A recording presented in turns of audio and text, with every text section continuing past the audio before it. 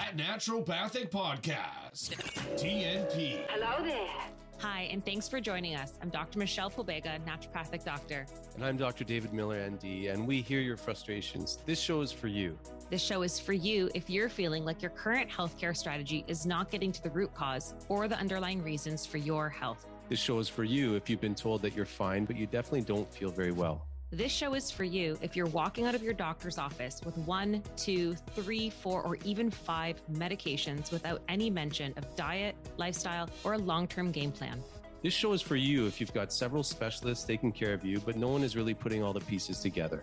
This show is for you if you believe that health should be part of healthcare. These problems have solutions. We know it. Our patients know it. And we want you to know it. Naturopathic medicine is the solution that you should know about.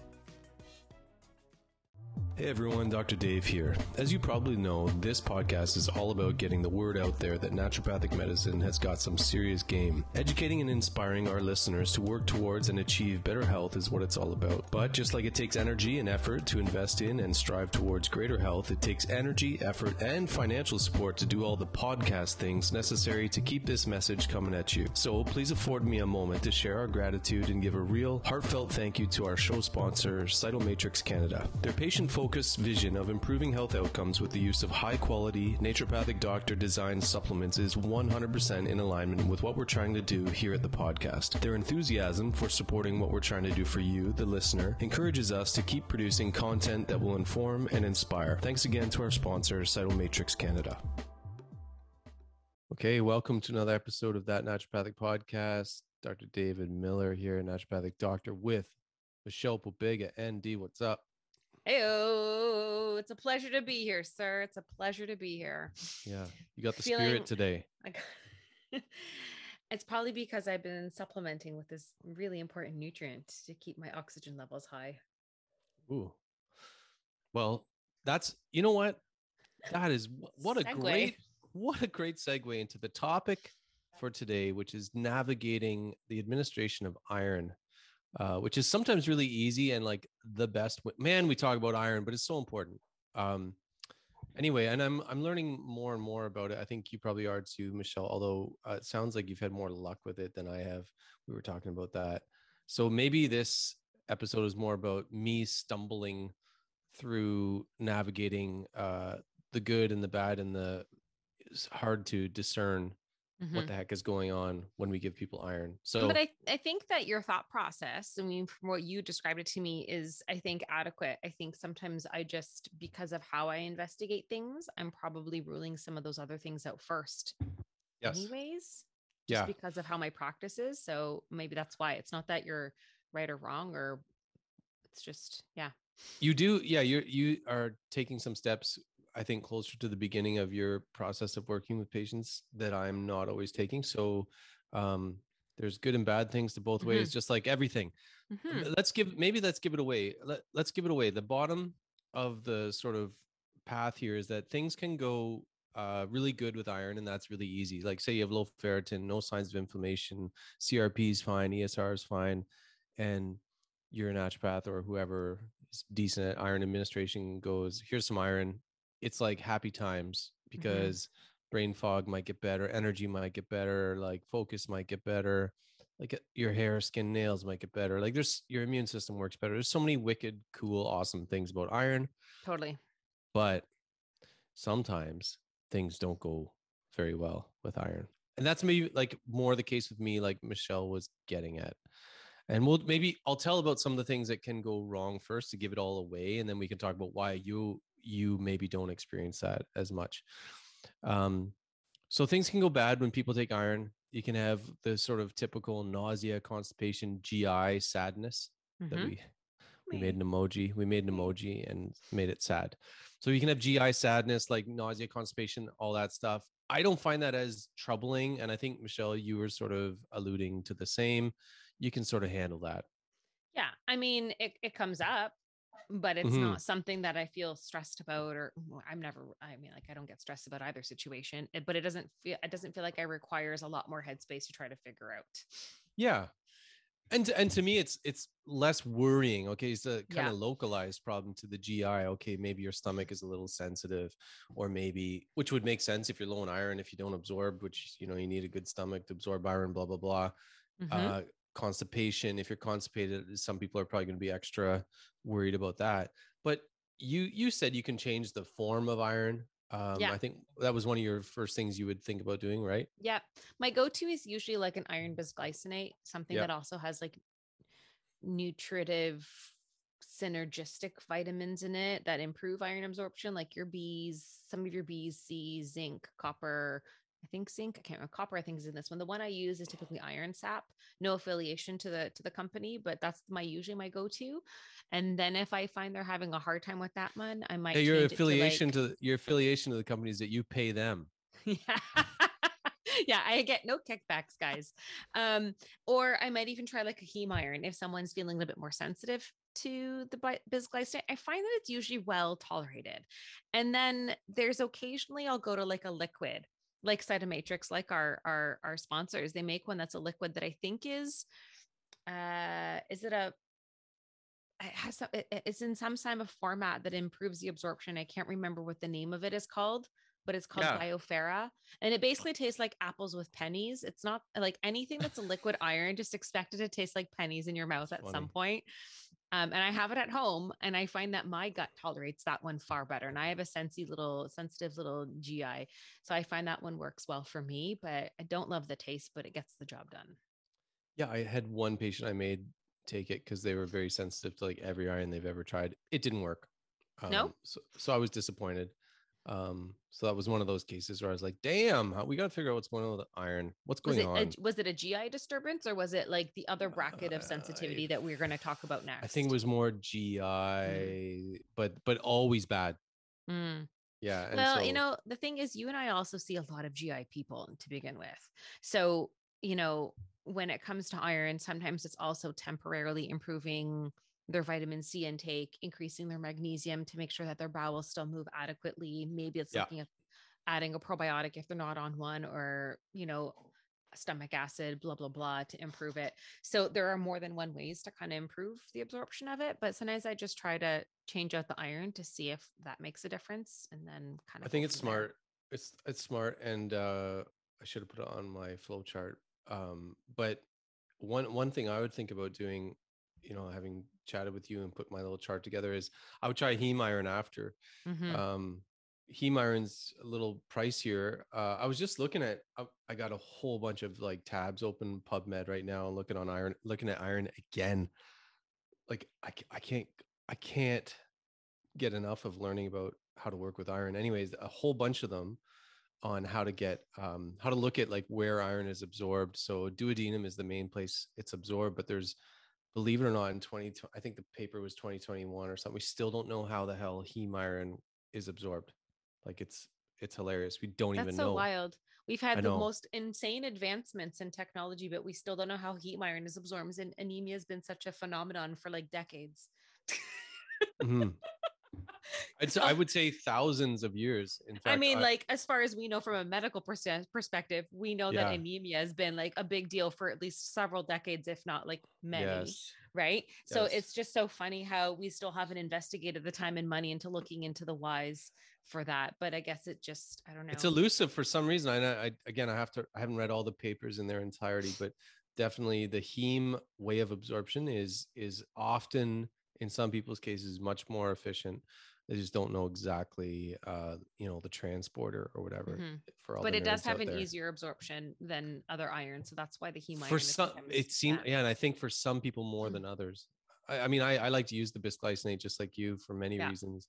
It's it's generally generally well tolerated Mm-hmm. for an iron, and it's inexpensive. And Mm-hmm. if we can give good quality stuff that's inexpensive, that's good. Otherwise, heme iron starts to go what it's maybe is it $1 a pill or something like that. Anyway, Yeah, it definitely has a little bit more cost point. But for someone who's really ferritin who low and cares? suffering, I mean, They're gonna love it. you got to get yourself back to a place where you're back in your fighting form.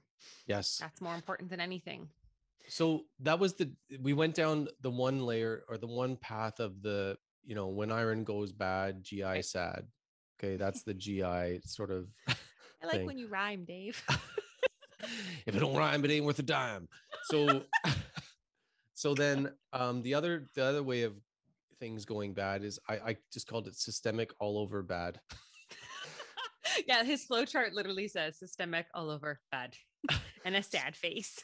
Yes. And so it's like exacerbation, probably related to oxidative stress and inflammation, Mhm. leading to weird, maybe just worsening of your whatever symptoms you're having, or so amplification of something that's already there, or maybe additional symptoms beyond the GI. I would think things like joint pain, brain fog, Yeah. tiredness, like just feel like, and only the patient knows this sort of stuff. And I guess that's worth bringing up here too. Labs are great, but I listen to my patients. If they say I took that and I feel like a bag of shit, then that is relevant. That's 100%. Yeah. So, and it's not objective to some degree. I'm sure people don't, whatever. I won't go down that path. But if someone says I actually feel horrific in every single way, all these weird chronic disease ways, then we're going to go full stop and figure out WTF is going on. Yes. I think any good clinician should. I mean, I do want to dig into that point a little bit more. It's the patient's experience that matters because it's their body that you're trying to fix. It doesn't matter what you expect to happen. Yeah. Or what 99% of the time happens. If they're the 1% that feels worse, you Yeah. kind of like that's the only gauge you have to adjust your treatment plan. So you need to trust that. Yeah, no, it's something I was in the lunchroom with some of my colleagues today, and I'm like, I used to assume more people were lazy. I used to assume more people were malingering or like making shit up, but now I've actually I just assume they're right, because the body gives a bunch of signals that we're not really good at really putting together. Yeah. And we've talked about that before, so I won't go into that again. I'm going to go back in the flow chart for us, Michelle, and say when things go sad, Mm-hmm. GI sad, or just systemic all over bad. Usually those are the people that I've evaluated to have what I think is low iron, but their ferritin may be only suboptimal. Like ferritin may be in the like 30s, 40s, or something like that. And they've got ESR elevated, CRP elevated, or suspected or confirmed dysbiosis or something like that. So like nasty bugs in the guts, or confirmed parasitism or whatever, because there's an iron war going on. Like everyone's trying to steal iron. We've got ways of stealing iron from bugs, and they've got siderophores, which is crazy. They steal our iron. Like everyone's fighting for this stuff. So in those cases, where ferritin is suboptimal or the inflammation dysbiosis sort of thing is going on, that's when we usually end up with the systemic overall GI bad, sad everywhere. One of the sad ways. Sad. Yeah. Yeah. Yeah. And I think, I mean, as we were saying, I think I do a lot of exploration for microbial stuff. I mean, the thing is like until the last 2 years, this is why you probably are experiencing possibly less of this. Yeah. Possibly because I find that I'm always trying to understand the why, right? It's just a little bit more deeply, and it might not even be iron right away that I'm looking at, and it happens to come up as low. And I'm like, well, it makes sense because you have this microbe, and your stomach acid is low according to this test, and you know what I mean. So, but I haven't only in the last 2 years, I've become more comfortable in understanding on how to run comprehensive labs, standard blood work, and what that means in addition to my more specialty testing that I would do for microbial stuff. So now when I'm seeing like iron levels and comparing it against like ESR, CRP, and breaking down their CBC levels, and then also looking at their white blood cell count to see if there's any indications of microbial growth even before doing microbial testing, that kind of stuff. It's becoming a little bit more apparent to me from that perspective now, which is super helpful so that I have more than one perspective to confirm something. But I think the thing that I'm always asking when it comes to iron is, why are people so low? And, we can give supplements all we want, but like, is it just going to come back if you're not actually treating the problem? And that's always something I want to, I don't think people fully appreciate. They're like, yeah, I'm just going to take a supplement. And then they're like, I'm anemic, so I'm just going to be iron deficient for life. And I'm always going to take a supplement. Should And you I was like, always have to take iron for the rest of your yeah, life? I was like, there's got to be a better way. And if we're addressing the real reasons as to why there's a malabsorption, is it celiac disease, which is a big deal? Is it like, you know, colitis or no, not colitis, Crohn's, because that could be anywhere in the intestinal tract, then that might be a contributing factor. So we have to look at it more broad spectrum. Yeah. And so just to sort of, summarize what you were saying, why you might run into fewer is, I think, I don't know if people know this, but I think generally you do more you have different kinds of testing that you use than I do. And also it sounds like, I think from our talking, you do a little bit more in the way of like detoxification support, and maybe in other ways that I think you've talked about biotherapeutic drainage and things like that. Yeah. And I think I prescribed one last week or this week. Yeah. So I don't do it all the time, but I don't do it as much. So maybe maybe you're sort of like clearing some of the ground before giving iron. And I don't do that as much. So I mean, the thing is there are certain situations where someone is like exhausted beyond all means. And there's a lot of Can you do that happening. Exhausted again? Exhausted beyond all means. I think I actually emphasize that even more. Good, yeah. And there's a million moving parts that have to be readjusted. But if they're so exhausted, their hemoglobin is low and their red blood cell and their MCV and the size of the red blood cells is small and their ferritin is tanked and they still have microbes. Sometimes I'm still trying the iron first because I was like, okay, like I don't want to feed the beasts with the microbes, but at the same time, if your body can't deliver oxygen throughout the body, how well is your body's going to heal and how well is your immune system's going to combat the microbes? Like it feels like a weird catch-22 at some point. So sometimes I have to choose the iron before I do the other stuff just to get them to a slightly better place. It's but it's rare that it happens, but there's been some situations where like, no, I think we need to do this first. Like your body is in no way capable of doing a detox right now. Yeah. It's like sending arms to Ukraine. Some are going to get in, some are going to get in the hands of the other guys. Well, I could do it. Hold it down, Michelle. I've said other things like to make it a little more abstract, people might be more comfortable.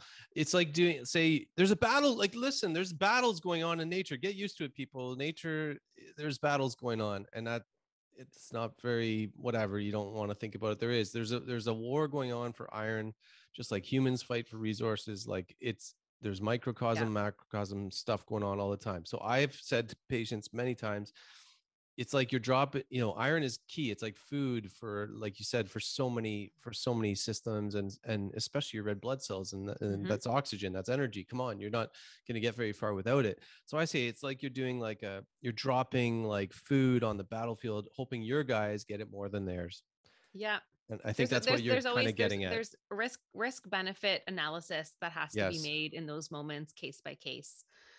Yes. And you know what a big one is too, is even just protein intake. I've had some people just not eat enough protein. So they're transferring protein. You can't pull iron into the body and into the cells because they don't have enough of those basic resources. They're not supporting that. And sometimes that's been a big deal too. And it hasn't even been about like supplementing iron en masse. It's been about, you need to adjust your diet because you're not even giving your body the building blocks to absorb it.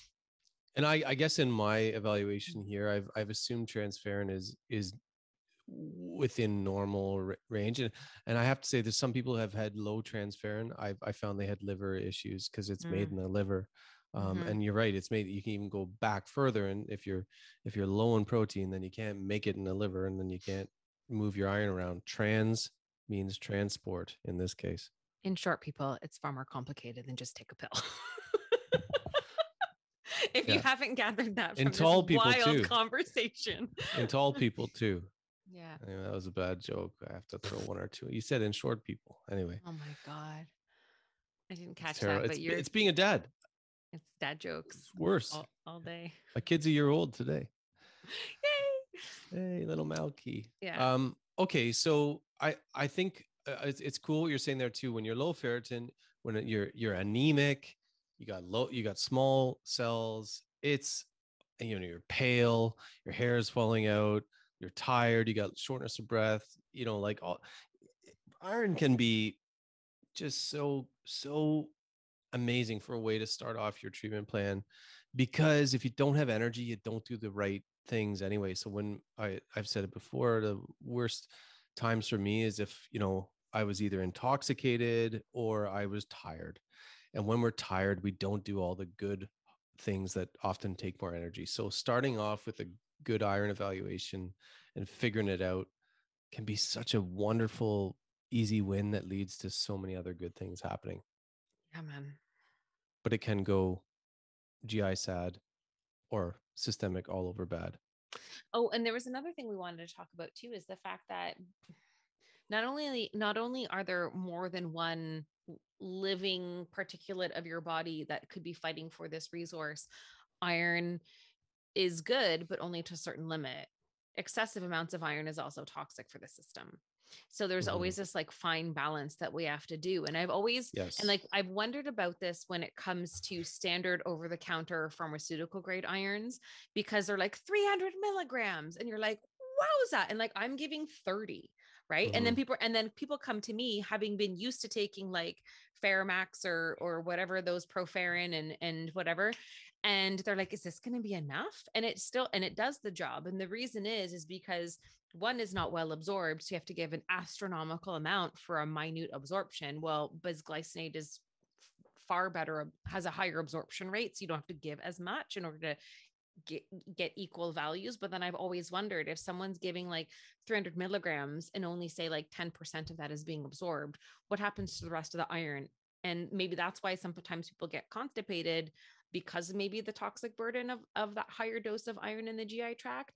But then even if they're not constipated, I'm still always wondering, like, what is that doing to the terrain to have such a high load in a concentrated amount, and someone taking it every day for an extended period of time? So I'd be curious to see if there's been any investigation into that. Dave, check PubMed. Check one of your 18 tabs. Check one of your tabs. But no, it's relevant because, and I'm glad you brought that up too, because I talk about iron being like a double-edged sword, and it contributes to, it catalyzes things. And when it catalyzes good things, it's good. If it catalyzes bad things, like if you're under severe oxidative stress, which I don't measure in people, and I think you can do that 8DG or whatever it's called. I've never done those tests. I don't know. Yeah, you can. I mean, and like, again, naturopathic medicine can be pretty grounded and but other times we can do so many tests. Like you can make it as crazy in expensive investigations, and some of them are really cool. But I don't do that one very often. It's just if someone's under oxidative stress and you give a pro-oxidant, which is what iron is, then you can expect maybe some issues when you put it in that system. I think that's totally right on to think about as a possible sort of reason for why things are not going well.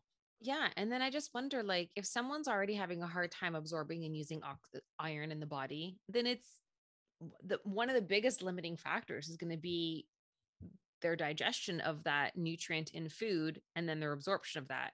And then if you're giving something that has a high concentration, like 300 milligrams, that could very well be toxic, and you're adding that into a digestive system that's already incapable of absorbing iron adequately, I was like, what are we doing? Like, what are we doing to the terrain in the GI tract when this is already probably not in its best form if we're having an iron absorption issue? So, I'm just kind of like, are we doing more damage than good with those doses? And now I feel like I have to go research that. I know. It's like, what it's like is if someone, you say something in a calm voice, hey honey, can you do this? It probably doesn't help things just to scream and shout with a temper and say the same thing. There's the system the people shut down when you yell at even them. More. I find with all the people I yell at. I mean, I yell at everybody and everyone just walks away and they're like, screw this chick. No, I'm kidding. But I think that's relevant too. Like, again, it just keeps coming back to the whole thing as to why probably we're naturopaths and why naturopaths is like, keep asking why, figure out what the root cause is, or at least as close to the root as possible. You can get to the trunk. That's good. It's better than just a leaf. Exactly. The leaf falls off. It just flitters away. Yeah. Okay. Well, speaking of flittering away, are we ready I think to we're good. I think we beat this. flitter beat away? this topic down. We've done a few iron sessions, and I feel like this was a nice little. Well, this is Oh. relevant. Yeah, I think it's relevant because it's like the implementation of some of the things we've Mhm. talked about. So Mm-hmm. so check out And- all the iron episodes. There's lots of goodies. Lots of goodies. And then be careful with iron. It's a double-edged sword. And it's made of iron, that sword. That's deep. All right. That's my attempt at a mom joke. Go Dad for it. joke? Parent joke. Parent joke. Oh my god. People All right. jokes. Okay. People's joke. Thanks for listening, people. Thanks for listening, people. Bye. We love people. That Naturopathic Podcast. TNP. Hello there. Hey everyone, Dr. Dave here. As you probably know, this podcast is all about getting the word out there that naturopathic medicine has got some serious game. Educating and inspiring our listeners to work towards and achieve better health is what it's all about. But just like it takes energy and effort to invest in and strive towards greater health, it takes energy, effort, and financial support to do all the podcast things necessary to keep this message coming at you. So please afford me a moment to share our gratitude and give a real, heartfelt thank you to our show sponsor, Cytomatrix Canada. Their patient-focused vision of improving health outcomes with the use of high-quality, naturopathic doctor-designed supplements is 100% in alignment with what we're trying to do here at the podcast. Their enthusiasm for supporting what we're trying to do for you, the listener, encourages us to keep producing content that will inform and inspire. Thanks again to our sponsor, Cytomatrix Canada.